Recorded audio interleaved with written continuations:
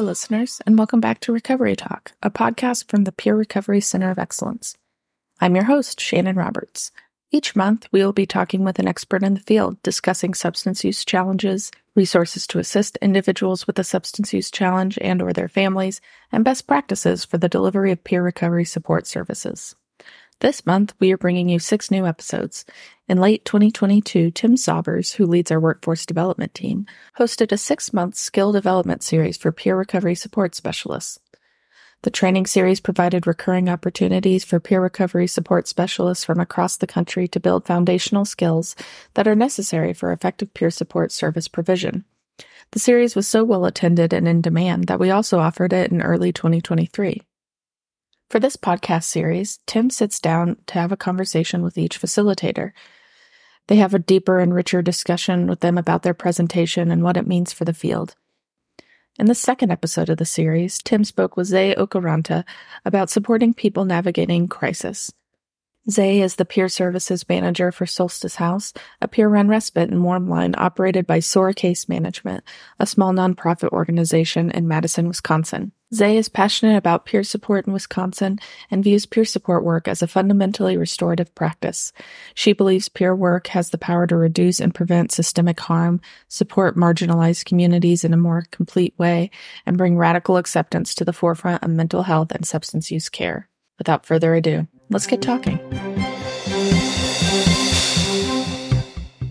So today we're going to be talking with Nze Okoronta, who was one of the facilitators for the Peer Recovery Support Specialist Skill Development Series that we ran through the Center of Excellence. Nze, would you mind saying hi? Hi. Thank you for having me. I'm excited to be here. Yeah, thank you for being here. So we're going to spend the next kind of hour just talking about the content of your presentation, but also I'll get a little bit more into like the ethos of how you approach, quote unquote crisis. And I wanted to start kind of by asking you to talk a little bit about the title of the presentation, which was supporting people navigating crisis with the word crisis in quotes. And I was wondering if you could speak a little bit to kind of why it was important as we were planning this to put the word crisis in quotes. Yeah, I think traditionally when I've seen crisis, like the word itself there's a lot of connotations that people will correlate with that word. The language is really important. Crisis, when I see crisis not in quotes, what I think is that there's something wrong, there's something bad happening. And when I was looking up examples of how to illustrate what crisis can mean for other people, some of the definitions were, times of intense difficulty, trouble or danger, a catastrophe, a cataclysmic emergency situation. And crisis doesn't look that way for me and doesn't look that way for a lot of people that I support. Crisis is a really subjective word, and I think that how it's interpreted can really shape the response. So I was on the verge of not even using that terminology, but I don't think I found a better word quite yet. Yeah, I think that makes a lot of sense. And sometimes when we stray kind of from that word, then people don't know what we're talking about.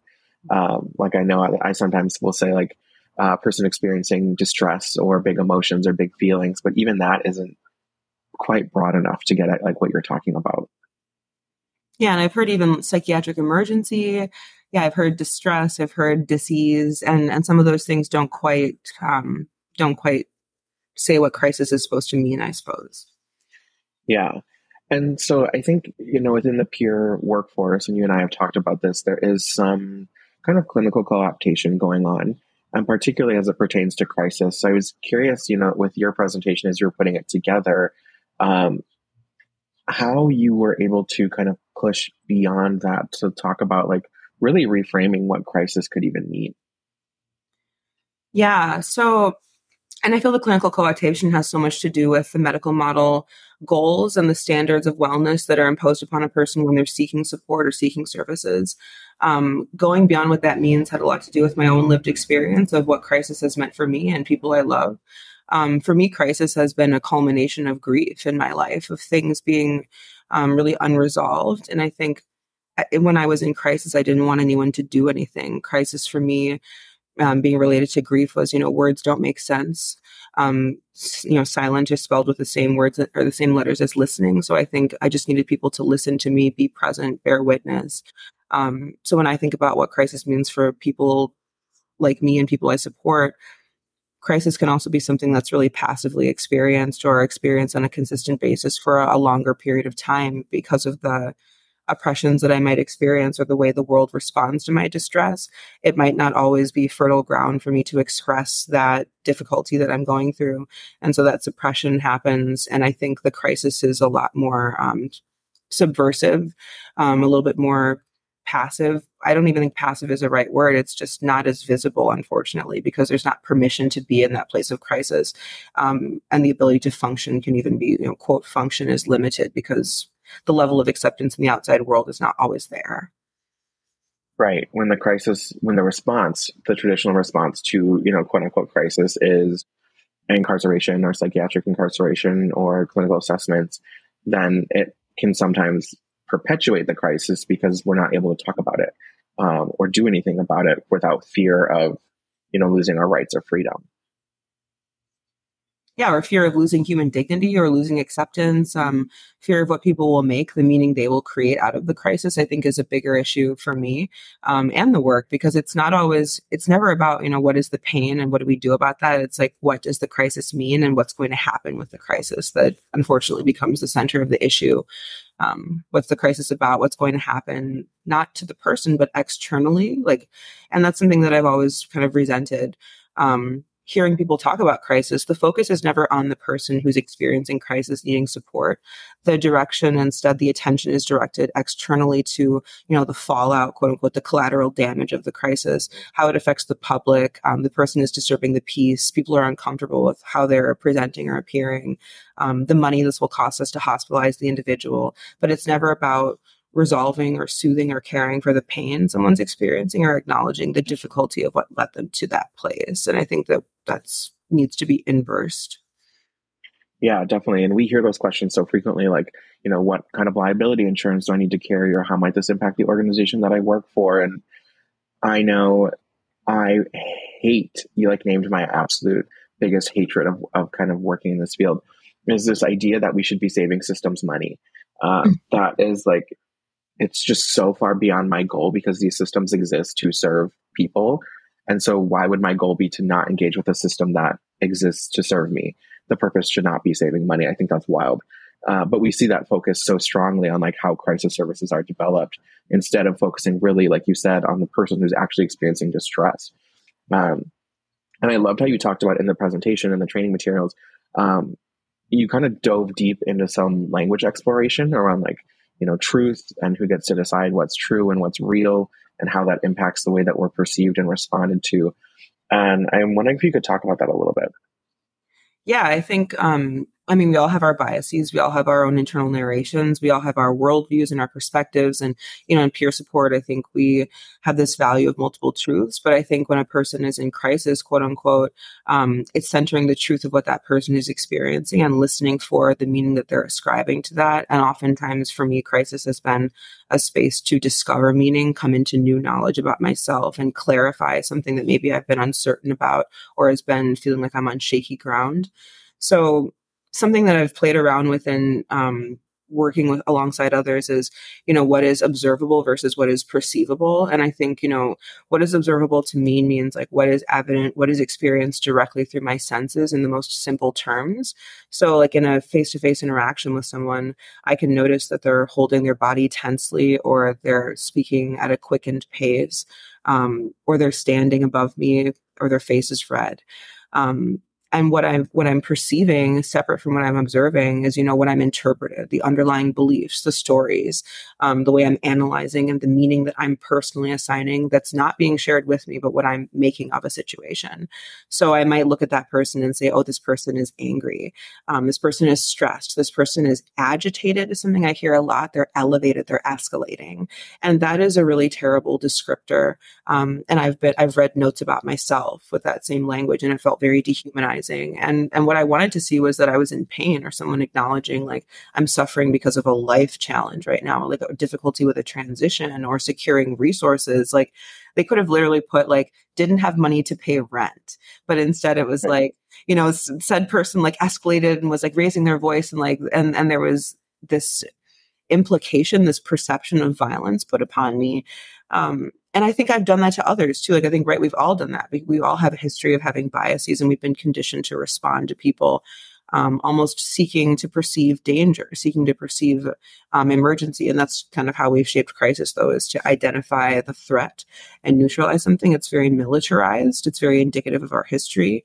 It's very ingrained in our society, just how we respond to things that feel uncomfortable in any way, shape, or form, much less signal danger or the need to have a response. Yeah, no, I totally agree. I've definitely done that as well. When I was still providing direct services, chosen to interpret people's actions or behaviors in certain ways when they were maybe just feeling scared or upset or unhappy with what was going on. And I think that is really reflective in a lot of the questions that we receive around crisis, right? We get those, how do I de-escalate somebody? Or what if somebody's a physical threat? And I know for me, a lot of the conversation has been like, how frequently is that really happening to you? That you feel that this needs to be the centerpiece of crisis training? Yeah, the physical threat piece for me is a wild question, especially in a respite context, because I hear, the question is like, what if somebody picks up a knife, or what if somebody brings a gun? What if they hurt me? And my response is like, can't that happen anywhere? And why is it more likely to happen in a respite setting? Why would it be more likely to happen? I mean, I think it's more likely to happen just on the street, in the mall, at a bus stop, it could happen literally in any setting. I mean, I actually think it could be more likely to happen in somewhere like a school, or a place that has some more institutional structure. And I think that extension of trust, that trust component is really important in a respite. So when I think about, people searching bags, or people deciding that a person is like precluding, like they're anticipating violence or harm, it worries me when I think about folks entering the workforce when the presumption is that people are inherently dangerous. And it makes me question, do you have the love and tolerance that's needed to do work like this? And how much of that is internalized, or how much of that is externalized from systems pressing in on someone? But ultimately it's a huge barrier to the work. This propensity to anticipate and perceive violence it's really damaging, especially to people of color if we're working in crisis settings. Yeah, and I think that that's something that we've seen consistently and historically within the peer workforce, is that it's kind of peer support up until somebody says specific words, and then you need to get the clinician involved because you're not equipped to do this, and this person is too much of a danger or too much of a risk for you, and peer workers don't have the skill set to provide those services. And that's ingrained across the country in the codes of ethics. That was something that we saw in the comparative analysis, was that the majority of them have a line in the code of ethics that says you will report to, quote unquote, appropriate staff when somebody is an imminent threat to themselves or others. And I know in the respite that you work at, you guys have really created policies that are not in alignment with that idea, that are really more aligned with, actual peer values and forward-thinking ways of providing behavioral healthcare services. What does that look like? How do you guys navigate those situations as kind of an example of crisis response?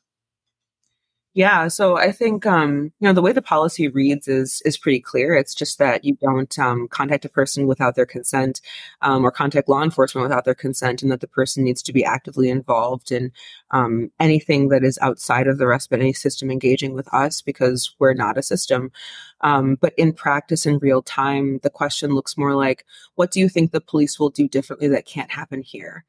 Because I think that's a really thoughtful question, because at the end of the day, what I hear a lot is, they're going to bring a gun, or they're going to say the words and bring the power that's needed to secure the situation, to change, to alter. They're going to bring force, or they're going to bring the threat of force, is what I'm hearing.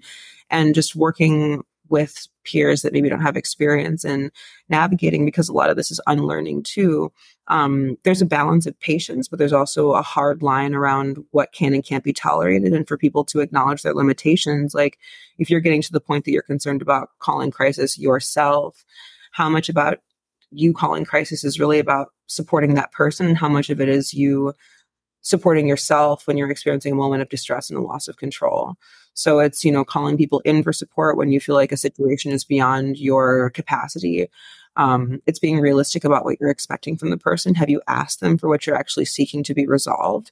Do you want them to stop screaming? Can they just move outside? Like, can we negotiate the space, negotiate boundaries, and talk about limits? And can we just be okay standing on our ground and being in a space of vulnerability? Like, hey, what's happening right here is really scary for me. It's impacting other people in the respite space. We're a community. So I think it was in Texas, I heard you say, the value of community, you can do whatever you want, but the community has a right to respond. And when we think about power dynamics leveling the playing field, my hope is that peers who are understanding that there's a power differential aren't going to use that power to wield authority over a person. But it's really about acknowledging the needs of the group as a whole, speaking as a collective when we're talking directly to a person, not ambushing them, but as an individual. I, as part of this community, am feeling concerned about what's going on, and I don't feel this is reflective of our values. How do we work through this together? And I think that's also this in peer support work connected to like HR. Like, when do we need to bring the big boys in? What is beyond us working out ourselves? At what point, does liability and risk, at what point does regulation have to predicate like above like how we treat each other, how we speak to each other? And I think those things are also sloppy, dismissive ways of dodging connection and vulnerability, and not really engaging in a peer-to-peer connection, because I can defer to power and I can overthrow the situation with what my agenda is, and I no longer have to listen or connect to what you're saying. And I think that that's also why we respond to crisis, because of our own personal exhaustion and our inability to actually name that in a space with someone and maybe just say like, I'm really tired and I don't know what to do right now. Can you help me? Yeah. And something I hear regularly is that people, from across the country who are providing peer support services feel like doing what you're talking about and leaning into that vulnerability, saying, this is making me feel scared. There are other folks in this space who are being impacted. Can we just have a real dialogue about, maybe going outside or moving to a different space or engaging in this conversation a little bit differently so that we don't have to do any of those things?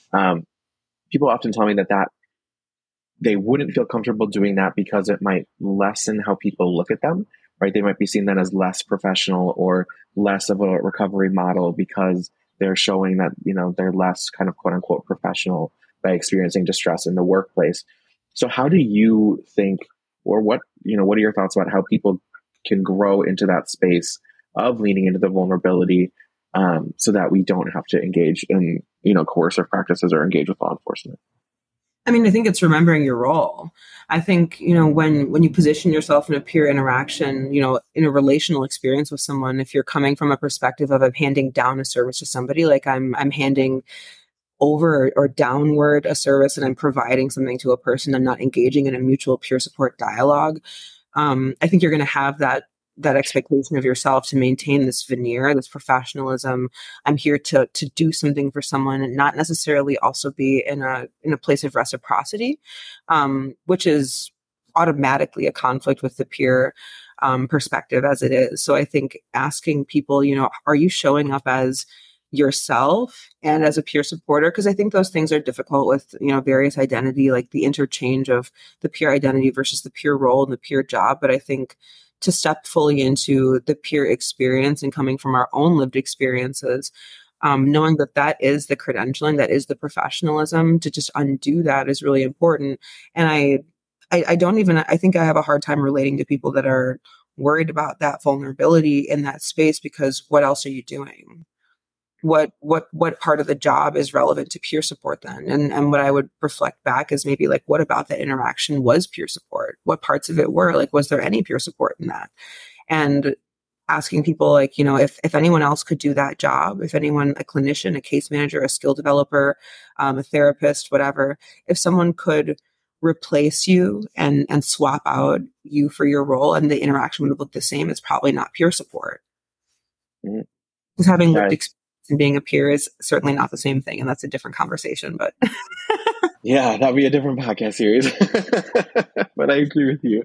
Yeah, I love that reflection of like, what is my role, right? Is it, what am I here to do? I really appreciate that question of like, am I here to fix? Am I here to teach? Am I here to save? Am I here to coach? No, if you're doing those things, we've moved outside of peer support then. And so ultimately, right, how am I showing up in a place of vulnerability to engage in a dialogue like this? And I know in your presentation, right, there was kind of a push for an expanded understanding of what crisis could be, not just, suicide or self-harm, but kind of larger scale systemic oppression, lack of access to means and different things that people need to survive. I would just love to hear more about your perspectives on those things and how they impact how crisis services are developed when we make the mistake of thinking that those things might not be crises when they actually could be. Yeah, well, I think crisis in itself as a definition has a really limited expectation of what is considered, what constitutes a crisis and what can be determined as a crisis. So when I think about crisis and what I call a culture of assessment and liability, it's something that, is meant to be solved. So there has to be a reason. It's presumed to be temporary. It's supposed to have like a legitimate cause or origins that make sense. And the validity of the crisis is always for some reason determined by the person on the receiving end of the person's suffering. So we have this kind of triaged, medicalized way of categorizing and classifying like separate tiers of like urgency. And I think that also comes from scarcity and from just trying to reduce burnout among workforces, but I don't think that's a valid excuse. And I think that we also prioritize risk over the connection to the individual. So when we're assessing and responding to a person's crisis, we're not asking them, how did you get here? What about your life has resulted in, the inability to navigate these systems effectively? And we're not coping with the reality that systems were not designed for or by people who need them the most. So I think, a person, when I was in crisis, some questions I was asked, they felt irrelevant at the time, but they were the most relevant questions I could have been asked. They were like, do you have a safe place to live? Do you feel safe in your relationship? Do you have people you can count on for support around you? Do you have access to food? Are you currently employed? And at first I thought she was just taking demographic questions, but she was actually trying to get a picture of my life. It wasn't the most skillful way. This was a clinician just kind of rattling off like maybe some assessment questionnaires, but I thought they were really important. And it got me thinking. A time that I received peer support in crisis when I was working in a space that I wasn't safe to call the local crisis line for a lot of different reasons. What she said to me really stuck with me. She said, of course you feel crazy, quote, right now. It makes perfect sense to feel crazy when a situation is in fact crazy. Yeah. And I just wanted to feel like my feelings made sense. And then I was able to come up with all these different reasons, like, oh, I've recently liberated myself from abusive relationships. I'm struggling to pay my rent, paycheck to paycheck. I'm, taking a psychiatric medication that I'm tapering off of, and it's causing some severe neurological side effects. My best friend is struggling with chronic illness. My parents are going through a separation. When I had the space to go into that empathy with a person and I was given back, the legitimization of my own feelings, just that affirmation, it painted it painted the focus away from myself and maybe of all these things that were interacting with me that were impeding my ability to live a life that had joy and meaning on my own terms. And so I think asking the questions, I hate the idea of, we're limiting it to social determinants of health, but what does a person need to feel like they can live a life of meaning and what would bring them joy? And sometimes that is material shit. Sometimes that is like, I need enough money to pay to live. I need health insurance. I need to be able to see. I need to be able to have my teeth maintained. Like I want to be able to have a dog and then have an animal that maintains my well-being. And I want access to the resources so I can pursue friendships, pursue relationships, because life is expensive. Things cost money. We live in a capitalistic society. And I think that people don't consider that, especially even in peer support, the low wages we're paid, they don't go as far in communities of color or in queer trans people of color. $20 an hour for you might be more like 15 for me because I have more expenses because there's a tax on living for being who I am and where I live. Yeah. So those are just some of my thoughts, but it's a grander issue of what are people lacking, and if some of these larger systemic things were resolved, really what would crises be made of and how would they come about? And I'm really curious about what that would look like, because I think we would move more into crises around relationship conflict, relational difficulty, and how harm has showed up in people and connections. And that's what a lot of crisis is about too, is just relationship challenges. That's one of the higher data points I've noticed, even from the Suicide Prevention Lifeline. And I'm shocked that this isn't a call for a deepening of services. And that's another conversation too, like the family systems discussion. Yeah, well, I agree with everything that you're saying, right? There's a lot of external factors that are in play and a lot of history that usually led up to the moment that we're actually engaging with somebody who is in deep distress. And ultimately, for me, what I keep coming back to is forcing this person into the hospital or making them engage with law enforcement or doing a safety assessment actually going to solve any of the issues that led to this moment? No. Probably not, right? No. So what is the purpose of these things? What is the purpose in responding to crisis this way when it's actually not contributing to a solution? And I don't know, of course, the point of peer support isn't necessarily to always have a solution, but if we're actively moving in ways that move us away from the solution, right, then I think we've moved in the complete wrong direction. So It's intentional though, too. So I think back to days working at a place called YWCA, there was a report called Race to Equity that was it's kind of a summarization of the state of Wisconsin. And, we're a petri dish for inequities at a national level. We have the highest infant mortality rate. We have the highest incarceration rate. We funnel children through schools and assign them, we ascribe diagnostic labels to them and we funnel them through an IEP system, and they're disadvantaged from day one from the school system until we have our school to prison pipeline. We have a criminalization of people without housing here. And I think that that's very intentional to not ask the questions of how we got here, because the crises, if we could correlate the data from people who are accessing crisis services and having those, what I consider to be failed outcomes by the system, not the person, it would point directly to a lack of public funding and public health access. And I think when I was doing research on some of the projects I'm working on, there's limited funding in North America for these exact correlations. The UK and Europe does have correlations around police response and exposure to violence in people of color, especially in non-consensual interventions. There's not a whole lot of it, but there are reports, there's toolkits, there's publications. And I'm pretty sure I read somewhere on a European publication that they suspect American funding has not reached this issue because of the inability to make changes at the national level and to make changes at the funding structural level. So I think we also have to acknowledge that there's that, in DEI work, we call that malignant indifference, the intentional turning of a blind eye towards something because we know or we think the problem is too large to be solved. And there's a lot of excuses that we make as a society too, but there's a reason that people are having to speak around the issue, but the money is not being put there to really paint the picture of what is wrong and what a solution could be. But we all know the problem.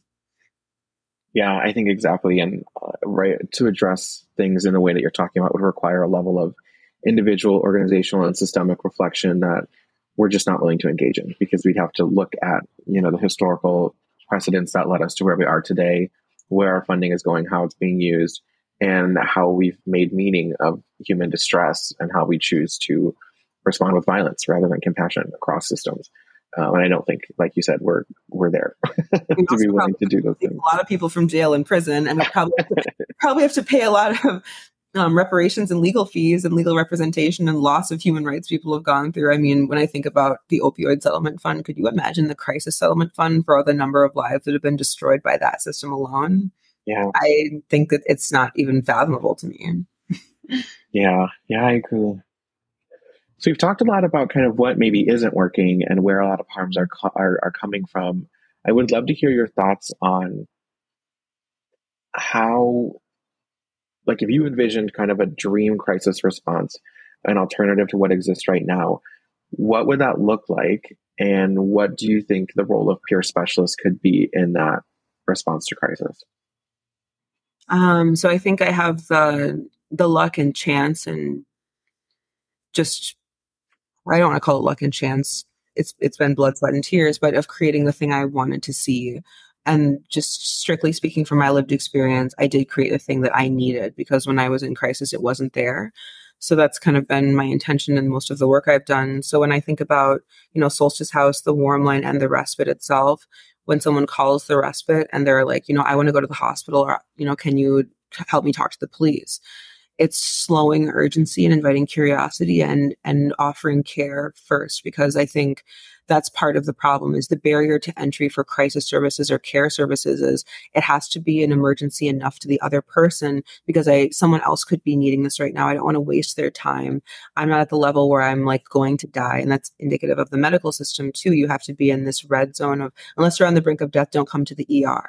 So unless you're on the brink of, suicide or self-harm, don't call the crisis line. And I think that we need to reverse that expectation for the public too. So when we advertise Solstice House Warmline, it's, you can call in times of crisis or life interruption, but please call and share moments of joy too. Share moments of boredom, share moments of stress, just be in connection and collaboration with the community, know who people are, developing those relationships. So if that time comes, we can talk through what that might look like. And so that slowing down looks like, what do you think will happen at the hospital? And it also means making it clear to the person in the beginning, it's not my role or my intention or my personal perspective even to call the authorities on you. I don't know what this means, and I'm gonna listen to you. I'm here to offer presence, not action, is something that I've coined for our respite. So when I think about what offering presence means, it's asking someone like, what are you needing right now? How much of that is achievable personally for me? What is realistic? What makes sense? And then being honest too about where we're at coming from, like our limitations. I can't reach through the phone and hog tie you and like secure your safety, nor would I want to. That's just simply not my job. That sounds more like an emergency responder was going to like come by helicopter and like parachute through your room. And we don't even have that. It's still not that well done. So when I think about like a dream crisis vision, it's space to make calls without call time limits.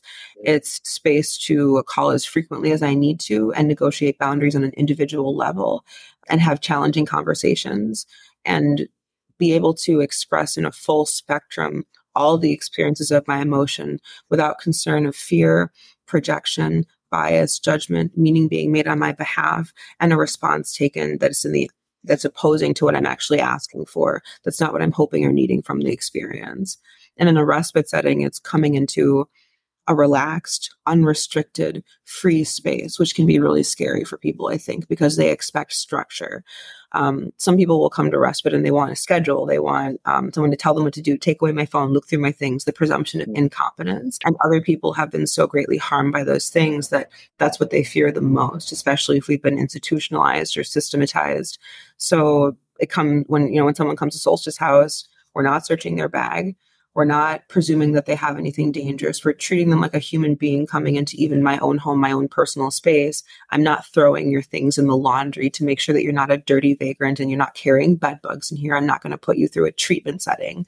I'm going to give the person the same level of dignity and respect I would give any other human being coming through my door that I care about and I trust, and I'm extending something to them. So if I said, oh, you can come stay at my house tonight, I'm not going to make you go through a really rapid fire questionnaire and tell me exactly who you are. How much do I really have to know about a person to allow them the simplicity of sleeping in a bed for a couple of nights and going to the fridge and going to the bathroom? How much, and actually they don't owe me anything. I should be making myself safe to that person. So we try to share about who we are, what happens at the house. We ask people if they have questions. And the only question that we really ask is, are you wanting to be in community with other people right now? Do you understand other people have their own stuff going on and this time needs to be about you? So yeah, when I think about truly unrestricted non-carceral settings, I think what are the elements of what the system does, which is that seclusion, restraint, assessment, categorization, creation of meaning, and how can we totally invert that and do exactly the opposite? So that's kind of a good checkpoint for us at Solstice House and also rules should make sense. So if we have a rule that doesn't make any sense, there used to be an old policy before I came that we flip beds if someone's gone for 24 hours. If no one's calling for respite and we just haven't heard from that person, why would we do that? Why won't we just slow down? Why don't we reach out to the person, call them and express some concern? Like, hey, I haven't heard from you in a while. What is with the urgency to do things, to make things happen and to produce results? Why can't we just wait and see what happens? Yeah, I love that. And I'm so glad you said the last piece, the rules have to make sense, because I was thinking about that because I've heard you talk about it before, but I was thinking about it as you were speaking and I was like, I want to make sure to mention that. So I'm glad that you brought it up. But I hear within that too, a lot of values, right? Like the value of humility, of being willing to say, I don't know what this means for you. And I'm willing to sit in that discomfort of not knowing and not knowing how to respond immediately and not knowing what you need and not knowing how to make meaning of this. That is a reflection of us as peer recovery support specialists providing services. Do I have the skills to be able to sit in a lack of knowledge and feel okay engaging with this person? And I love hearing you talk about mutuality too, and presumed competence, right? All things that go out the window when it comes to crisis response. This idea that I know better than this person what they need, or I know what the appropriate boundaries are, when really what we can be doing, like you said, is creating the space for those boundaries to be negotiated mutually together by the person who's providing services and the person who's receiving services. That we trust that the person who's come to us for support is still a full human being who is competent enough to make decisions and engage with us. And I just also want to name how much I appreciate like this idea of slowing down and sharing joy. Your point is spot on that like if you're not on the verge of death, there's no you really can't access services, because we hear so frequently like, oh, you could be taking this bed from somebody else, or somebody else really needs this bed right now. You can only stay in the hospital for like 3 days anyways and then get out of here. And how much is that really helping? So being able to share joy and slow down, I would love to see more of that too. I'm really interested to hear your thoughts on, kind of, we heard this vision of what could be and what is. I want to also really name that we're not talking about a hypothetical, we're talking about a real respite that exists here in Madison, Wisconsin. So these things are possible and can exist.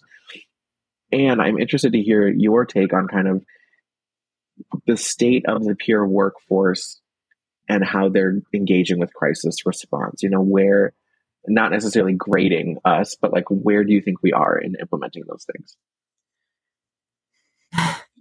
Yeah, I'll answer. For those who know the language, I'll say the bar is in hell. I think that there's a lot of great intentions, and I think there's a lot of opportunity. I think that we have every intention of moving through this. And it's tough for me because, I'm willing to even say, I don't know enough to say I'll just go into pure mode. What I'm noticing is there's an intention to provide safety and protection for people who have experienced systemic harm, and there's an intention to do things differently. What is lacking is the implementation and the orientation toward a values setting that's consistently aligned with carrying out that service. I will also say there's a tremendous lack of the personal work that needs to be done within the workforce to make fertile ground for that to happen. Because I also want to just say too, this value of humility. We teach the things we need to learn is what I think. And crisis has been a struggle for me on a personal level. How I've responded in the past has been harmful to others. I have learned how to approach crisis through my own series of failures and missteps in community, and my commitment to repair and restoring and being in a place of wanting to be in right relationship with myself and others, and how I want to navigate my relationships. So I also think a lot of this for me on a personal level has been challenging myself to navigate uncertainty, as like that's a core aspect of, some people call it trauma, quote unquote. I just call it the distress that I experience of being a human being, the conditions that I work within, how I experience life. Not knowing is hard for me. I want to decide what's going to happen. I want to predict the outcome. I want to create it becomes a self-fulfilling prophecy because there's safety in that certainty of knowing what this means for me. And so I think on a personal level, there needs to be a great amount of self-reflection. What is my comfort in not knowing? And can I intentionally not know? I think in Texas too, someone else shared that acronym PINK, practice intentionally not knowing, and approaching things from a place of wonder, curiosity, adventure, and maybe even positivity and some joy. Looking for the beauty in what is and honoring people as they are, not trying to shape them into something I want them to be or create this like resiliency picture too, like, oh, you're so strong for withstanding the perpetual harm of systems. I think that there needs to be a renewed understanding within the peer workforce of what crisis has been for others, an acknowledgement of the harm we've experienced, and a commitment to being in right relationship with ourselves and others from a real from an introspective place of being able to acknowledge the harms that I've perpetuated systemically. Where have I misstepped, misaligned myself? Where have I exposed people to danger? Where have I presumed incompetence among my friends and others? Because I think when we look at, some of that like me search, that self work, how have I showed up in ways, even on a personal level, that are reflective of systems? And what can I do to undo that on a personal level in my relationships? How will that translate into my life experiences and my work relationships? Because it's really hard to show up with the job skills we need to when on a personal level, cultural level, community level, political level, we are so far behind. And I think that that is also how we respond to harm in community, how we respond to fragmentation with this emergent response of like, I need to cancel this person, I need to eradicate them, excommunicate them, I need to punish this person. How am I reflecting systems of punitive action and punishment instead of systems of care and support? And how am I, what is nurturing about what I'm showing up as, and what is based in a desire to protect myself that might result in the suppression of another person. So we have a long way to go.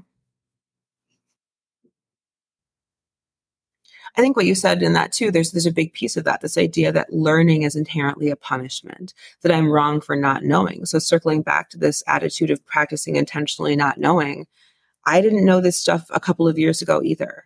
I came into knowing because I wanted to know. I had to know. I challenged myself to do things differently on a personal level. It was a personal desire for me to change even. And it was about how I treated myself, how I punished myself, how I imposed self-judgment, self-flagellation on myself when I was suffering. A lot of my suffering was acted inwardly toward myself, othering myself and thinking that I wasn't worthy of being around people when I was in a crisis space.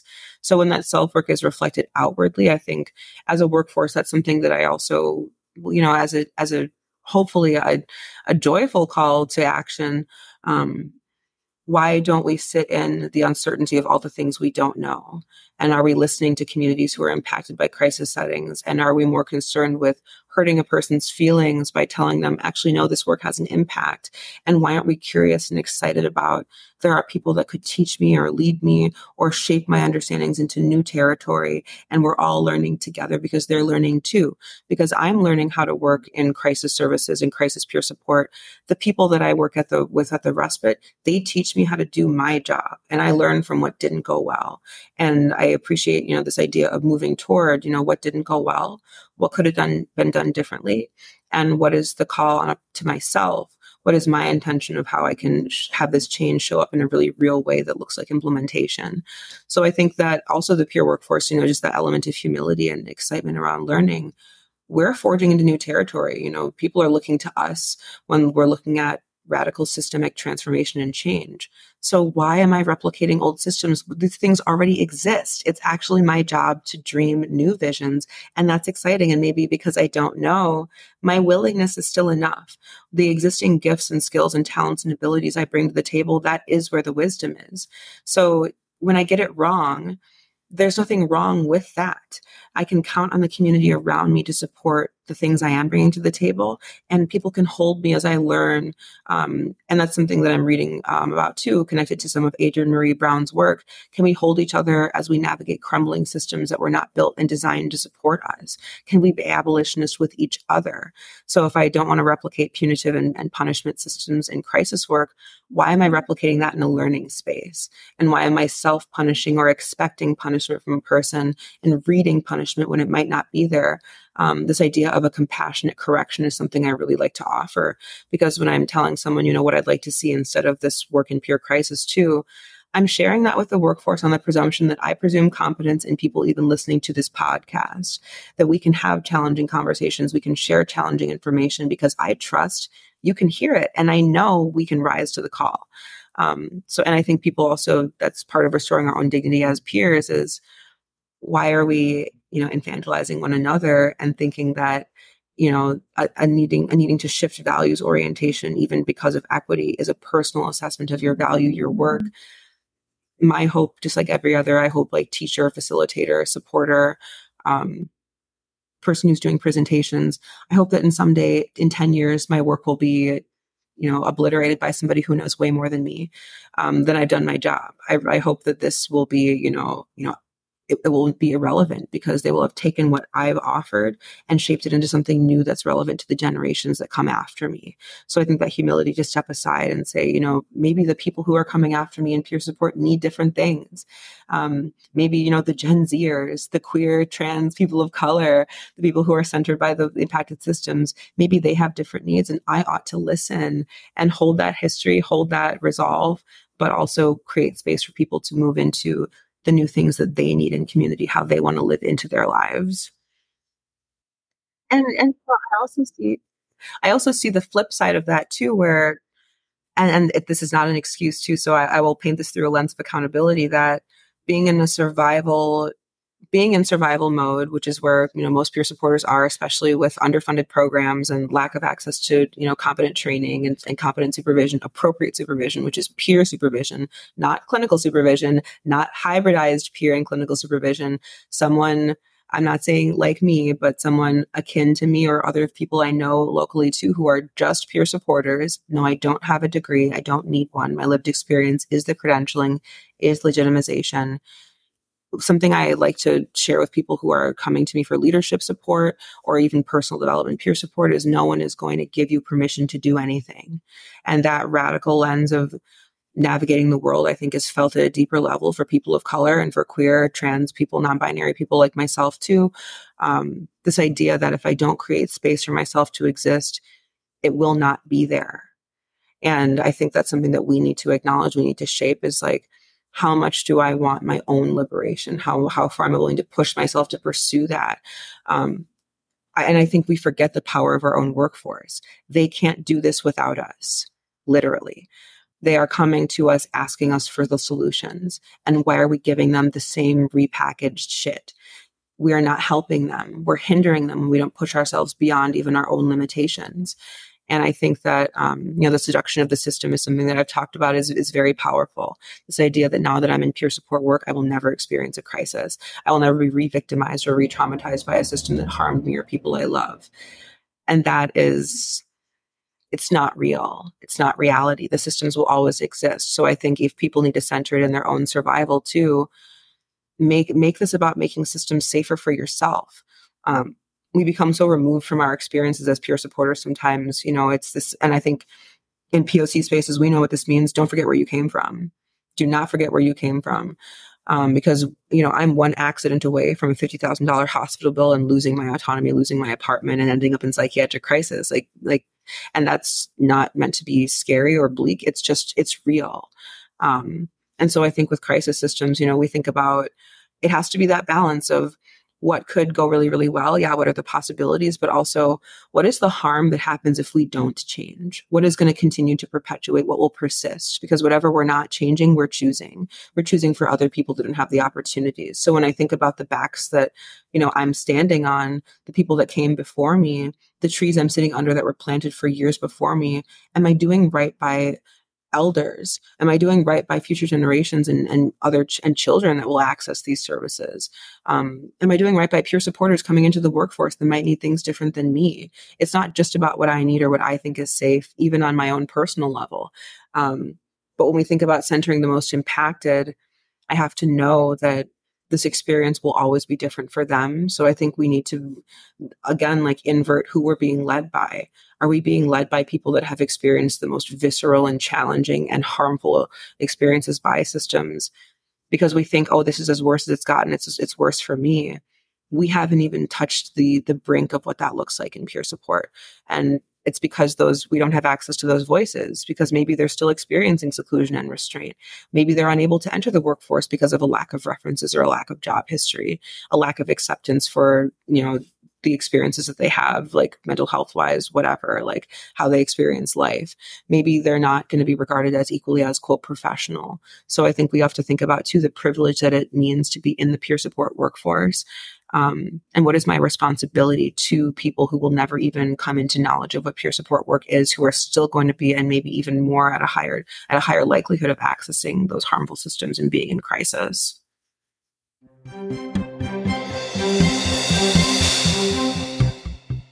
Thank you for connecting with us, listeners. Our goal in sharing stories and information is to provide hope and resources to the field of peer recovery. Please join us again next month on Recovery Talk. You can find our episodes on our website, peerrecoverynow.org. That's peerrecoverynow.org, or wherever you find your podcasts. The Peer Recovery Center of Excellence is funded by the Substance Abuse and Mental Health Services Administration to enhance peer recovery support services by expanding access to training and technical assistance services across the country. The views expressed in this podcast do not necessarily reflect the official policies of the Department of Health and Human Services, nor does mention of trade names, commercial practices, or organizations imply endorsement by the U.S. government. Talk with you next time.